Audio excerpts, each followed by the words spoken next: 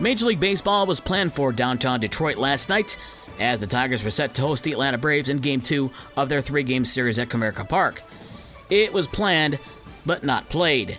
The Tigers and Braves waited out an almost 2.5-hour rain delay before the game was called last night. Detroit and Atlanta will play a back-to-back doubleheader today starting at 1:10 with a 12:45 pregame show on Newstalk Sports 94.9 WSJM. The Cubs and Pirates also had to wait out a rain delay, but it did get played, and Ian Happ gave the Cubs an early lead thanks to a first-inning 3-run home run, as the Cubs went on to beat Pittsburgh 11-3.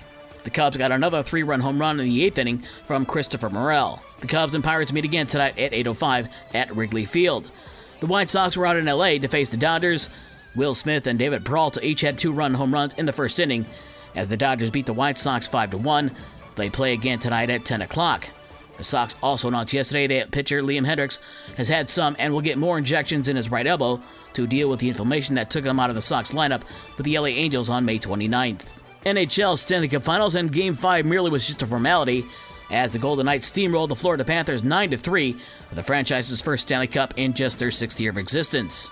Jonathan Marchessault, one of the original Golden Knights who came from Florida in the expansion draft, wins the Conn Smythe Trophy as playoff MVP. The 9 goals is the most in a Stanley Cup final, and marks the worst day in Miami sports history since yesterday, when the Heat lost the NBA title to the Denver Nuggets, also in 5 games.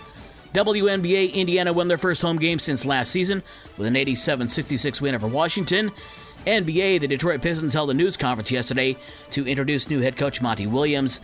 Williams said he first took his name out of the running for the job after his wife Lisa was diagnosed with breast cancer, but after spending some time with his family, he decided to take the job. Midwest League Baseball from Tuesday, Wisconsin over Great Lakes 8-5. West Michigan beat Lake County 3-1. It was Peoria over Lansing 3-2 in 10 innings, and it was Cedar Rapids over South Bend 3-2. High school sports yesterday, girls softball quarterfinals. In Division II, Vicksburg and Parma Western was suspended in the 4th inning. It'll resume today at 11 a.m. at Kalamazoo College. In Division III, Ravenna beat Buchanan 12-6, and in Division IV, Mendon beat Fowler 13-12. Girls soccer semifinals in Division II, East Grand Rapids scored twice in the last 5 minutes to beat Plainwell 2-1. Coming up today, the Division IV semifinals at Cedar Springs. It's Kalamazoo Christian facing North Muskegon at 6 o'clock.